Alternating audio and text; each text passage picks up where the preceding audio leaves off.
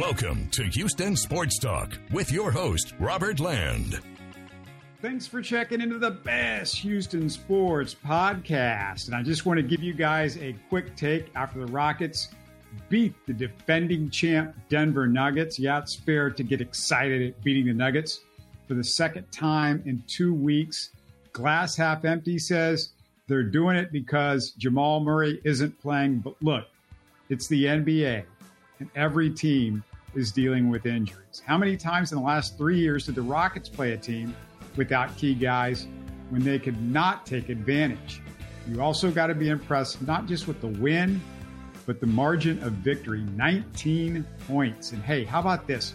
We're 14 games into the season, and the Rockets are fifth in the entire NBA in point differential. They have a better record than the Warriors, Lakers, Clippers, and Cavaliers. They've held their opponents under 100 points 4 times in their last 11 games. They're first in defensive rating. It feels impossible. They've gone from terrible defensively for 3 straight years to number 1 in the NBA. I'll hit some major concerns in a sec, but how about the biggest story of the week? In the last 2 games, Jalen Green is showing signs of a small lead, maybe more than small, averaging 29.5 points on 23 of 44 from the field, better than 50%. Against Denver, he even grabbed 3 steals. But before you put him in an all-star game, it's the consistency that's been the issue for him. 2 in a row is good. We got to see a stretch here. String them together. He doesn't have to do this every game, but I mean a stretch. Where does it 7 out of 8, 9 out of 10? That'd be great. Jabari Smith, minor surge, another big deal. 16 points, 15 boards against Denver. Since being benched in the fourth quarter 6 games ago, he's shooting 52.8% from the field, 40.9% from 3, and 90% from the line. His defense, much better as well. A quick 2 gripes on Jabari, though. One's more on the coaching than Jabari, but number 1, he catches a pass underneath the basket against Denver where he was open. It drives me nuts that I've seen him get under the basket and not just dunk it. He hesitates, then misses a layup after he gave a defender time to react. Jabari's aggression and finishing by the baskets got to get better. I mean, that just drives me nuts when he does that. You get the ball into the basket, you're wide open, go up there and dunk. If a guy's coming at you, dunk. You could get fouled.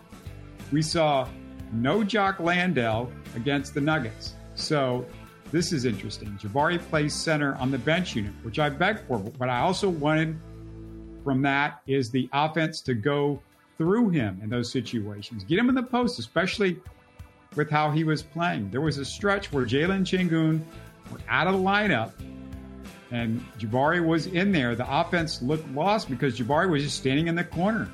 Nobody else to really go to offensively. It's a coaching thing. When Jalen and Sengun are out, it should be Jabari's offense. If it's not, then Jalen or Sengun, one or the other, has to be in the game. But really, there's no reason Jabari can't be an offensive hub with his skill set. He's one of the 3 most talented offensive weapons on the team. His height allows him to get a shot off easily on just about anybody. It's really a waste to have him buried in the corner like P.J. Tucker in those situations. Another slight concern, Fred VanVleet. Boy, he's racking up some minutes. The Rockets are a little too reliant on him. They were a plus 30 with him in the Nuggets game, meaning they were minus 11 when he was on the bench. And he wasn't on the bench long. He's averaging over 37 minutes, and that's with a few blowouts this season. So it's not like all these games are coming to the wire. He's averaging a ton of minutes. It should help when Amen Thompson gets back, of course, but Udoka's either got to trust the team to be better when he's out of the game, or they got to play better when Fred VanVleet's out of the game. So that's a biggie. In the meantime, you can't help but love the 9 assists Freddie's racking up per game, 2 more than he's averaged in any season. Wow. I just get scared of a potential injury with him racking up these heavy minutes, but we'll see. Next up, and my last quick concern, more of a gripe maybe, Jayshon's got to stop fouling. Everybody raves about his defense, but fouling it's bad defense. Frankly, it's worst case scenario on D. You're either giving up free throws or you're putting the other team in the bonus quickly, which means more free throws per quarter eventually. Free throws also makes the opponent's defense better, allows them to set up. We all know this. You follow the NBA, you know this stuff. It's not a new thing for Jayson, and that's what drives me crazy. It's the third straight year he's averaging more than 5 fouls per 36 minutes. Udoka should not have to worry about a bench player who's consistently in foul trouble. Just shouldn't have to be a concern. So that's got to stop. And it's, like I said, it's bad defense. You know, we talk about Jae'Sean Tate, loving him, the hustle, the defense. The defense is not good if you're fouling.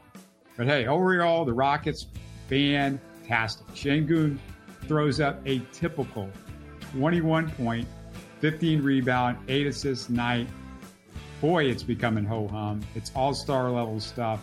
Don't even have to mention Şengün anymore, but you got to because he's awesome. If you love the in-season tournament, by the way, the Rockets have a shot at getting out of the group stage. So more crazy court colors and a potential Vegas trip. If you like my quick Rockets take, let me know, and I'll do more of these. Go back and watch our Texans-Jags preview with USA Today's John Crumpler and my Rockets chat with Kiss of Death host Michael Brown. Those went up Tuesday and Wednesday. Tomorrow is the Texans postgame show with my co-host Sean Bajani. See you then. You're listening to Houston Sports Talk. Hey, don't forget to support us by subscribing and commenting on YouTube. You can always listen to us on Spotify, Apple, or your favorite podcast app. Tell your friends about us and share our show links on social media. Spread the word, everybody. Thanks for listening.